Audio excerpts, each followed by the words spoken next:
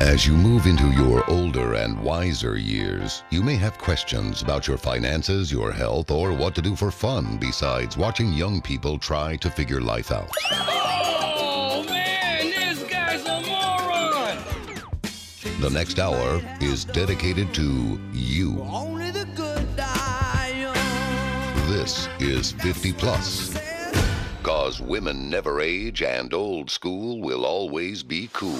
Know that only the good die young. 50 Plus. Brought to you by the UT Health Consortium on Aging. Informed decisions for a healthier, happier life. Here's Doug Pike. All right. Welcome again. Welcome one and all to 50 Plus, the talk show for seniors and the current number of cry closets in American universities. I've got a great show lined up for you. I know I do. I'm very happy and confident with this one. Solid mix of informative, educational, and entertaining. You'll see. And in case you found the show accidentally at 11 this morning on KTRH, you didn't sleep 5 hours later than usual. No need to panic. For a while, and hopefully for a long while, 50 Plus is going to air at 11 Sunday mornings on KPRC and KTRH. And then it launches again in its traditional spot on KTRH, which is 4 o'clock Sunday afternoons. Maybe you're hearing it there. That's 3 shots you've got to hear this show. Technically 2, I guess, since the morning pair airs simultaneously. 2-station simulcasts usually reserved for important things like Astros and Rockets games around here. I'm feeling pretty good about running in that sort of company. So listen when you can. And on whichever station's coming in clearest on a Sunday for you. I want to stop at a few seconds for a brief silence to honor everyone who died on September 11, 2001. I saw a poll at MSN.com this week that asked whether people remembered where they were when this horrific act of terrorism happened. Didn't remember or just couldn't remember. I was quite pleased, too, to see that after I'd cast my vote, they show the results. And a solid 99% of us, 99% remembered where we were that day. And I'm going to hope and guess that the remaining 1% either were too young or too old now to remember. I'm not pleased, however, to think about how many people have abandoned the unity that event inspired. And that we kind of allowed our nation to become so divided. Shame on us. Nothing's free, by the way, and that starts with freedom. This country was built and maintained by some of the most courageous men and women on the planet. I know that because in a military appreciation feature that I do every week, thank you, Federal Maintenance Services, for sponsoring it, in what I call This Week in U.S. Military History, I highlight a few historic events from the week and then name 3 recipients of this nation's Medal of Honor. And before I select one of those names, I read the story of how they earned that medal. And those stories are of unfathomable bravery. Courage, the likes of which you'd be hard-pressed to find anywhere outside of our military. Young people have always been different than old people. It is what it is. Every generation of kids thinks it's smarter than its parents, and they probably are. Frankly, they learn more. And all those parents can't believe their kids are so different. It's been the case forever. What's different now, though, is that young people seem far less mentally strong to me, far less willing, I'd bet, to put on a uniform and fight for this country.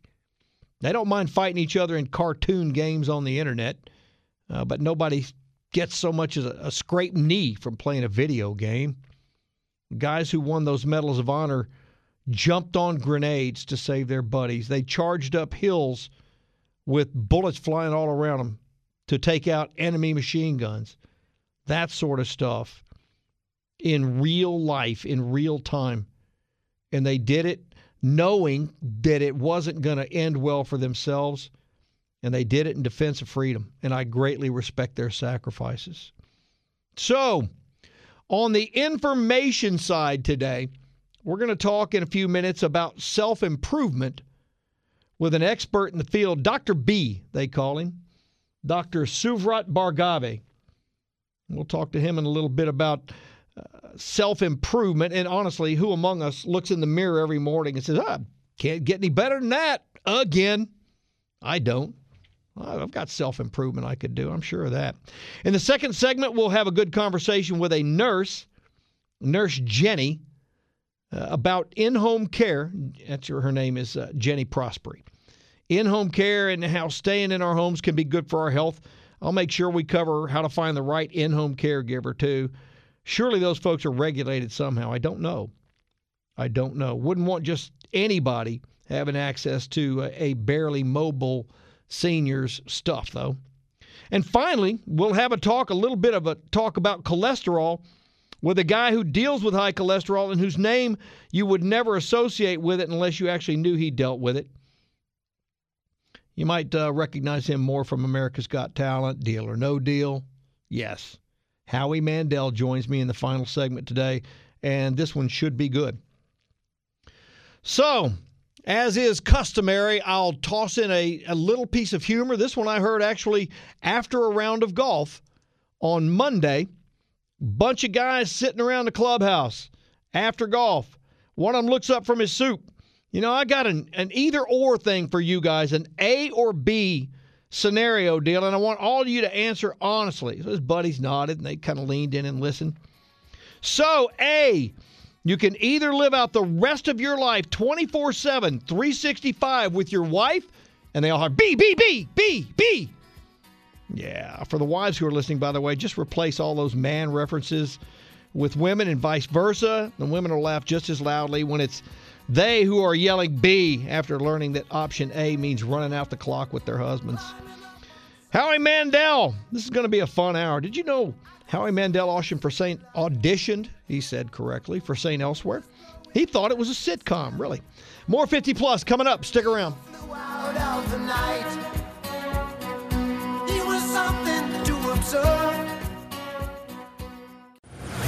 Life improved with age.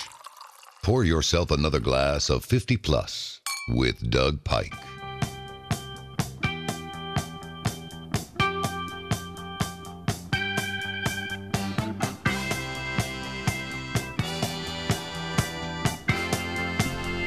Welcome back to 50 Plus. Thank you for listening. Certainly do appreciate it. What is going on with this phone? My phone is just buzzing like crazy, but there's absolutely nothing going on with it. And I can't. I'm going to turn it off. I don't know what's going on there. I just don't even want to deal with that. September is National Self-Improvement Month. I'm sure along with many other official designations, but even without looking, self-improvement certainly would have to be one of the bigger ones on that list. Most of us never stop trying to better ourselves, even into seniority, although we may need to make some concessions, I guess, in regard to keeping those goals realistic. I still love golf, still wish I could hit consistent 300-yard drives, but I'm going to have to settle as I continue to play for hitting more fairways instead. Swinging hard only means I hit the ball farther out of bounds. It happens. So to find better ways to better ourselves, a more realistic path, I will welcome Dr. Suvrat Bhargave right here, better known as Dr. B, they tell me, author of A Moment of Insight, Universal Lessons from a Psychiatrist's Couch. Welcome aboard, sir. Thank you, Doug. Thanks for having me. Oh, my pleasure. Yeah, I completely agree. We every so often have to adjust, but we should all keep wanting to improve. I'm never going to quit. I was born and raised. Well, I was born competitive.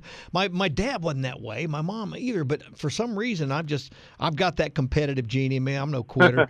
not a lot of people in this audience have kids going back to grade school this time of year. But it wouldn't hurt any of us to work on some self-improvement. What's the difference between a plan that's almost certain to fail and one that's got a good shot at success? Yeah, and I appreciate your saying that about kids. Most of us don't have young kids anymore. But I will say this. I think September is a time where we naturally, because we've gone through that as children, we think of it as a fresh start, right? I mean, we think of it as, new attitude, new plan, and so forth, so on. But I think it's a good way to kind of spark a way of having some evolution. The limitations, I think, to why most people don't follow through, I think a lot of times people don't know where to begin. To me, that's one of the biggest places where people fall through is they don't know where to begin. Transformation is such a big word, and so they get overwhelmed by it, and they don't begin.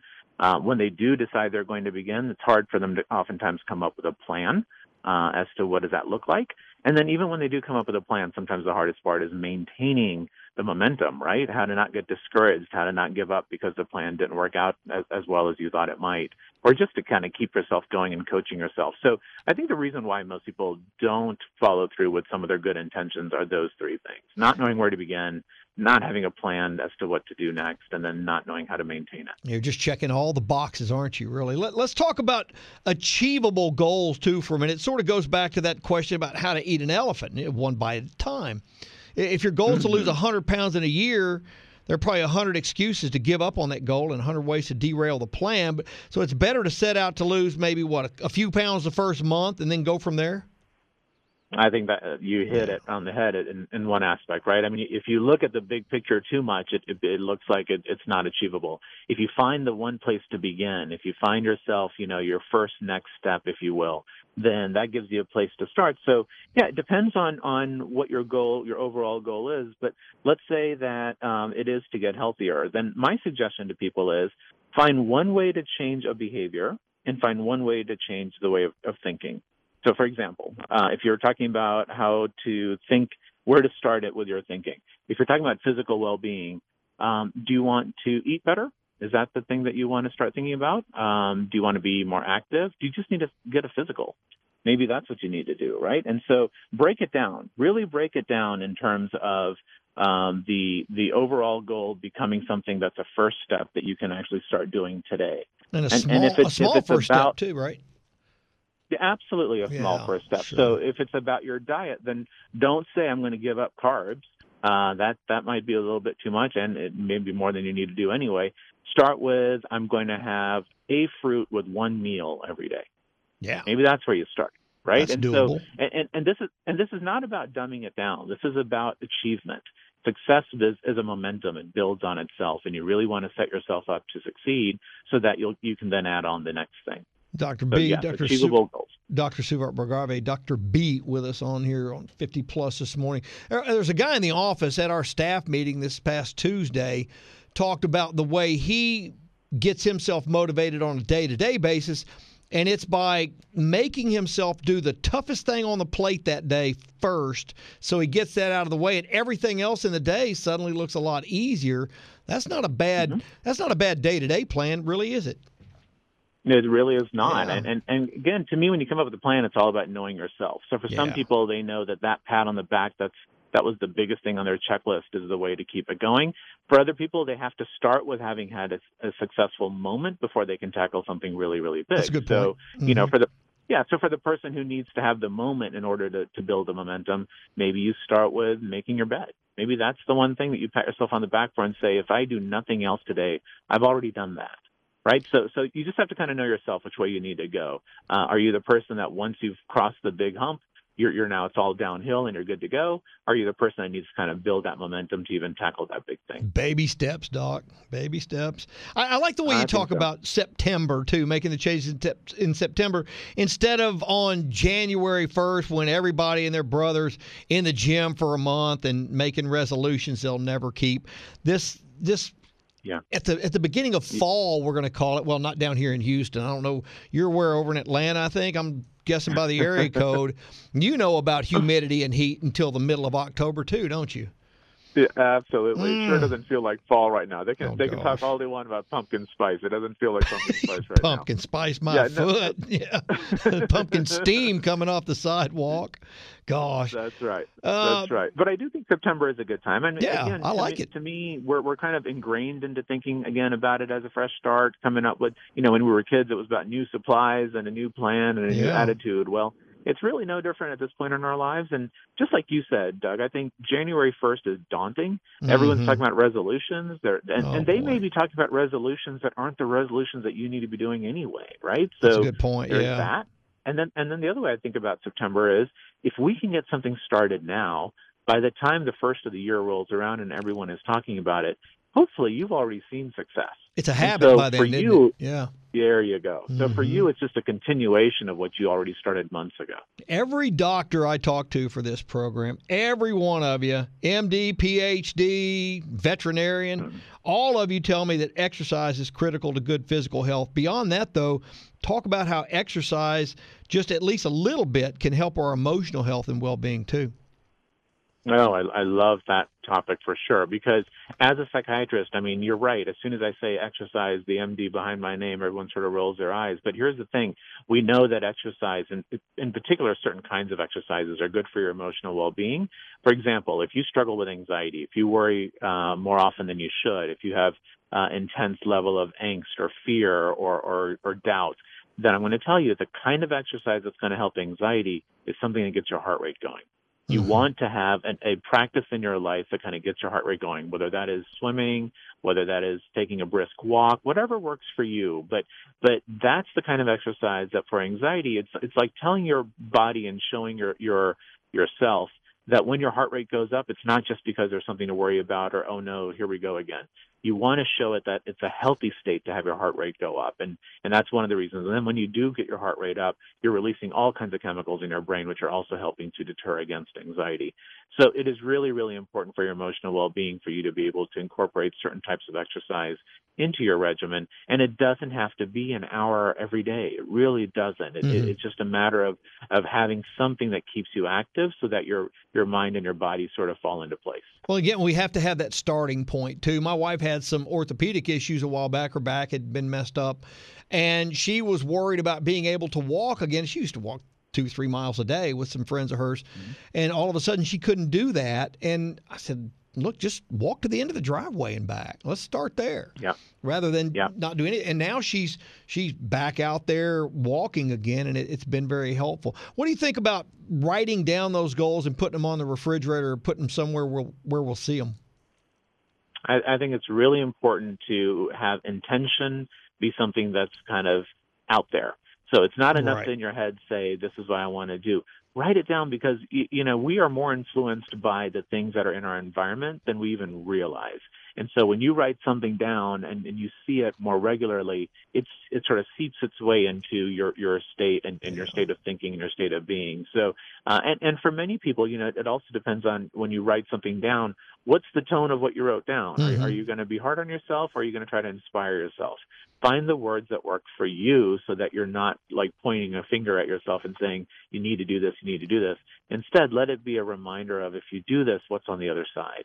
So write it down in a way that is purposeful. We got just a couple of seconds left for you to tell me, if somebody makes a great plan, misses the mark, how do you reset the clock without throwing in the towel?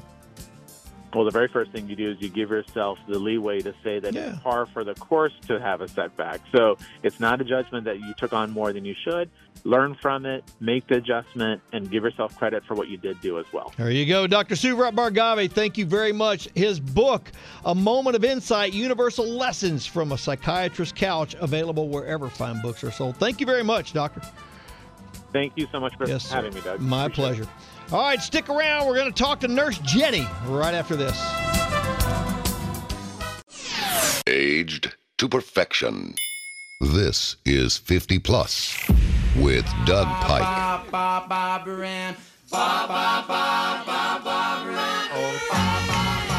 right, welcome back to 50 Plus. Thank you for listening. Certainly do appreciate it. Thanks to Dr. B for some motivation. Who can't use a little of that, huh? Acknowledging that a little motivation from other people can go a long way. I don't like to be pushed. I like to be encouraged. I just don't like to be pushed. We'll talk now about hanging around the house for as long as we can, which is what most seniors say they want to do. Most of us would rather stay in our homes than consider any of the alternatives. The middle ground that can keep us in those surroundings is in-home care. And to talk about that, I'll bring in Jenny Prospery, a registered nurse and community education coordinator with Harbor Home Health and member of the Consortium on Aging over at UT Health. Thanks a lot. Welcome aboard, Jenny. Hi there. Thank you. Thanks for having me today. So what makes us seniors so headstrong about staying at home? We just don't like change, do we? Oh, I wouldn't say that. I would. Well, who wouldn't want to get care in the comfort of their own home and not have to get out and deal with this Houston traffic, for one? Oh, amen to that. Yeah, and from where I sit, honestly, having somebody cook my meals, make sure I take my meds, somebody to play poker with, watch a game with, that all sounds pretty good, honestly. Oh, yeah. And I can't expect my wife to do that, and nor would I expect her to do that. So maybe I'll start some of that in-home care just right away. Let's talk about what types of services home care services provide. And there's really, I guess, no limit to what these folks will do so long as you ask and you don't mind paying for it, right? Sure. There's tons of different things we can do. With home health care, we can do just about anything you could do in an office or clinic, even hospital setting. So we have nursing care, therapy, physical therapy, occupational therapy, speech therapy, social workers. We can treat wounds. We can do IVs in the home. We can draw blood. Pretty much, yeah, like you said, it's pretty much limitless what we can do. Just it's up to the individual and the individual's needs and the family's interest in having somebody in the house a little bit of time, all the time. Maybe you just go by there once a week to check on that person and make sure they're still capable of being independent, right? Right. It's very, very individualized based on what that particular person needs, what their doctor, wants to do, what they have going on.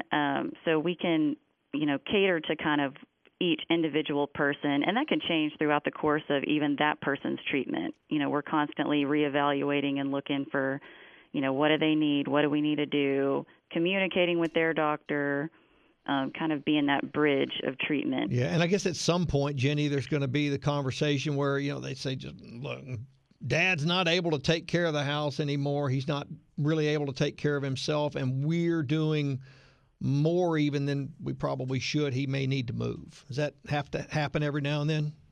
Oh, that is such a common issue that comes up, especially as more and more of our population is, reaching that 65 and over. Oftentimes that's not something people think about till they get to that point. Mm-hmm. And, that's where a lot of our healthcare professionals that, work in the homes with these patients, we, kind of have knowledge of these issues, and our social workers come on board, and they have a big part in kind of assisting with those needs.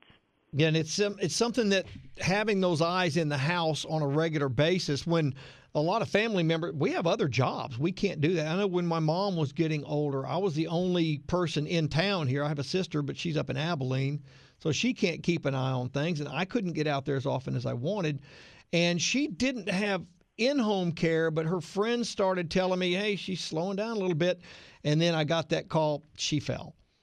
And I found out that it was the second time, and the first time she told all her friends not to tell me. And that's something that a home health care worker, if you're taking care of somebody and they fall, you're not gonna make that promise not to tell, are you? You are gonna tell people.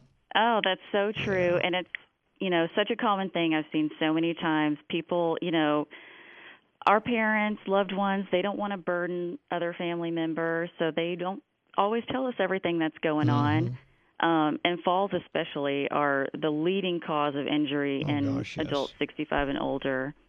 And a bad fall, if a hip fracture, from what I read, it's usually if you're over 65 and you bust a hip, the odds of even making it another year or two go down pretty dramatically, don't they? Absolutely. It definitely has a huge toll on your overall health. And, that's a big part of what we do in home health is we want to try to get you better, rehabilitate, and keep you as independent as possible, whatever, level that is. Yeah, and something that occurs to me is that you're also, if you're not in an assisted living facility, you are a little bit more insulated from something like the common cold or a flu that could really be nasty for a senior. Right, that's very true. When we have nurses coming out to visit patients in their homes, we can catch things early. We don't have to wait for a patient to come out of the hospital to see them. We can, go in there and, our registered nurses go and do assessments, and, we directly communicate with your doctor, hey, this is going on. We can even order x-rays sometimes in the homes or breathing treatments, and, we can kind of treat these things before they become, full-blown pneumonia or such big issues that a patient has to go into the hospital, and then there's a rehab stay, and, it really becomes a bigger issue than what it maybe has to be. Probably, 2-3 dozen home care companies around Houston and thousands in the country. How do we figure out which one is right for us and for our families? There is definitely a few out there. Mm-hmm. Well, there's several certifications that you should look for. Make sure they're Medicare certified. The Texas Department of Aging and Disability Services, also known as DADS, is another certification agency that kind of licenses and surveys, make sure there's quality measures going on. The Joint Commission, one that we are also with, is a nonprofit organization that reviews quality care. You also have to look at, if you don't have traditional Medicare, did they take your insurance? So sometimes insurance is kind of a factor as well. And a lot of times if you know other people that have had home health service, they'll recommend certain ones. Hey, I had a good experience. So kind of asking people in your community as well. Yeah, I think that's a great endorsement there. If you know somebody who had care either for or against a particular company, if it's somebody you know and trust, that's a good person to get that information from. Nothing beats word of mouth. Yeah. Are all the in-home workers background checked and screened by law, or is it company policy from one to the other?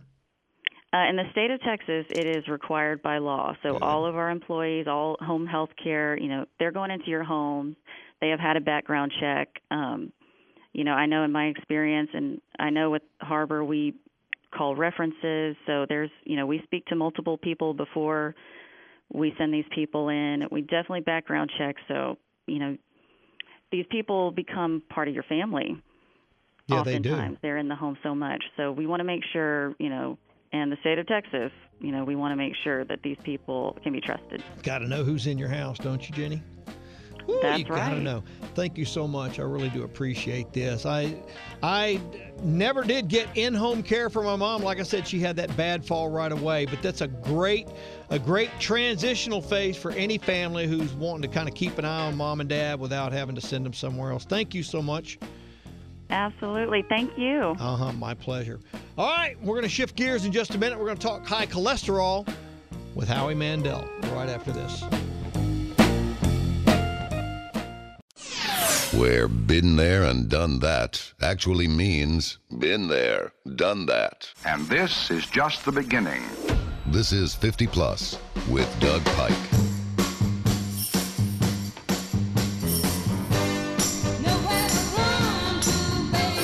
All right, welcome back to 50 Plus. Thank you for listening, and thanks to my pal Andy Packmore for giving me an excuse to talk about fishing. We'll turn now to, I don't know what really other to describe this man as a legend here. A man we trusted for decades to deliver our evening news. I am quite proud to introduce Dave Ward and welcome him to 50 Plus. Thank you for joining me, Dave.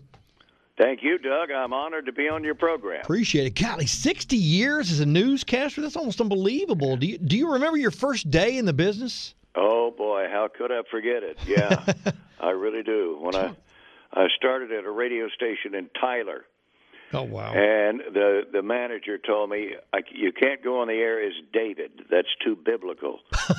He said, I want you to shorten it to Dave. It's more jaunty. Oh, my God. Doug, I didn't even know what jaunty meant. You had to go look that up, huh? It got me a job on the radio, and I made $12.50 a week. $12.50 a week? Man, yep. You were living high on the hog back then, boy. huh? Gosh, yeah, it's hard to imagine. In the 50s. Yeah, nowadays we're talking about that as a minimum wage per hour. Can you believe that? Right. So I'd have to guess that it's really kind of tough almost night after night to have to deliver bad news to people, which you had to do a lot. Which of the stories you covered over the years do you feel like was kind of tough to share with your audience? Well, of course, I had to cover the assassination of President John F. Kennedy in Dallas. That came one day after he was here. That's right, yeah. He and the First Lady spent their last night on Earth in the Rice Hotel. Oh, wow. And covering the space program has been a real highlight of my career. That's a good one, yeah. I was going to go there next. So we were going to jump off of this and go back to the good news. You were front and center to share the news of this country's milestones in space, weren't you? Well, yes, I tried to be. I covered. I started with Gemini, the Gemini Titan missions. I was down there for GT3. Wow. The first man launch, which I was still on radio, and then into television, all through the Gemini program and through the Apollo program, and even in the shuttles. I was there for the first shuttle and the very last shuttle. Golly. I've been to the Cape many times. Yeah, I bet you have. I read in the info that Leslie sent over that you had 4 of the best from our space program seated at a single table once with you, didn't you? Yes, I did. We did that interview several years ago. Wow. Alan Bean, Jim Lovell, Wally Schirra, and Gene Cernan. Holy cow. And it was most interesting. I saw a snapshot, a still picture of that. Yeah. And from above, and it showed the 5 of us sitting around that table. And I thought it looks like 5 old guys, white-haired guys, talking about what they did when they were kids, Sure, but that's some of the best stories. If we could ever get kids to listen to some of our stories, maybe they'd learn something, wouldn't they, Dave? Well, maybe so. Who knows? Dave Ward here, author of Good Evening Friends. A broadcaster shares his life on 50 Plus. You joined Channel 13 in 1966. Talk about some of the changes in broadcast journalism that you witnessed firsthand, both on the technical side and just on the delivery side.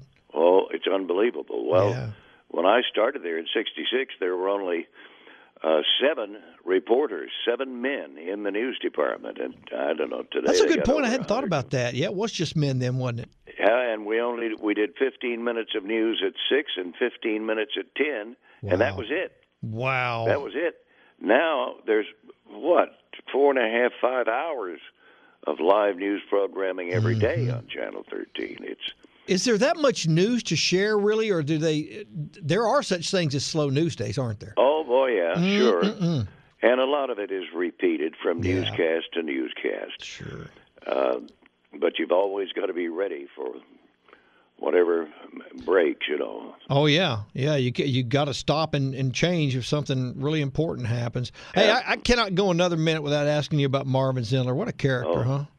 Well, yeah, Marvin was unique. There's no doubt about that. Yeah. And if you could imagine, when I first moved to Houston, he was a deputy sheriff. And when I first saw him at the scene of he'd arrested some fugitive. Sure. And I saw this guy in a suit. There were police officers, sheriff's deputies all around. This guy in a white suit with full facial makeup on his face and a wig on his head. Oh, gosh. And it was hot. And he was sweating. Was he that melting? Makeup was running down his collar. Oh, Lord. And I turned to a Chronicle photographer and said, "Who in the devil is that?" He said, "Oh, that's Marvin Zindler. He's the guy who just arrested this crook." My word. And I thought then, man, if that guy's got a badge and a gun, I've come to a colorful county. Woo, yes, indeed, you had. It's a long story, but he eventually came to us, became the first consumer reporter anywhere in the United States. Wow, that was fun to watch, I'm sure. Speaking of fun and colorful, how fun was it to cover the Oilers during Love You Blue? Oh, I loved that. That was on radio. But I thoroughly enjoyed that. I really did. For about 11 years, I was on the radio crew with Ron Franklin from Channel 11 as the play-by-play. Yeah. And Ron Stone from Channel 2 did the color. And me from Channel 13, I just kept stats. They didn't. Oh, wow. I didn't talk on the air, and then you could hear me groan. But I thoroughly enjoyed those weekends. Oh, man. Let's get back into the newsroom for a second. You got any idea, Dave, how many co-anchors you worked with over the years? Yes. Dan Ammerman first. Okay. And then Jan Carson. Yeah. And then Sheriff Fryer. Who we've got over here now on KTRH. Yeah, yes, sir. and then Gina Gaston. Wow, that's right. And just those 3 or 4, huh? Yep, those were them. Wow.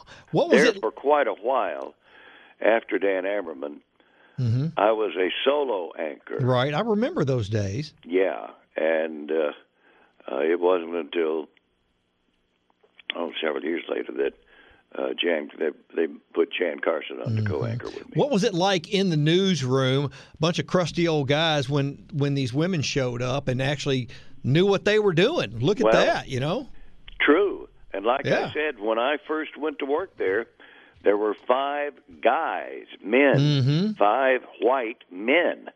If I had been a woman or if I had been anyone of color, I wouldn't have, or Hispanic, they wouldn't have let me in the back door. It's just the way it was. Yeah. But now, oh my goodness, I think 13 was the first to hire women, the first to hire minorities, the first to hire Hispanics. The list goes on and on. Yeah, I'm really glad to see that, honestly. I know you are as well.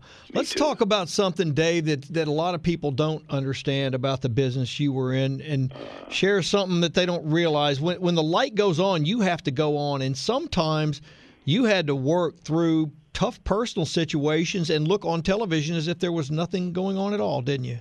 Well, you can't take your personal situation on the air if you're a news reporter. Right. You're there to inform the people of what's going on. Your opinion and your personal problems, those are your own. You're not to express anything on the air other than the facts and the details of your story that you're reporting. According to Guinness, by the way, you're the world's longest-running local TV anchor. Congratulations on that. Yeah, I'm proud to have you on the show here. I'm trying to figure out how to ask this question, and you kind of touched on it there. Do you consider today's broadcast and print news to be as fair and unbiased as it was when you were on the air? Well, I'm sorry to say, no, I don't. I see a lot of opinion thrown in on the air as part of a story. Mm-hmm. When it shouldn't be. The one that I admired the most, I think, was Walter Cronkite on CBS. And from his reporting, you would have thought he was probably slightly on the conservative side. In real life, he was way on the left. He was a liberal, as liberal as you can be. Wow. As a matter of fact, I'm rereading his book right now, and it's very interesting. Yeah, I think that's when I went into newspaper, and I was at the Chronicle as an outdoors guy, not as a news guy.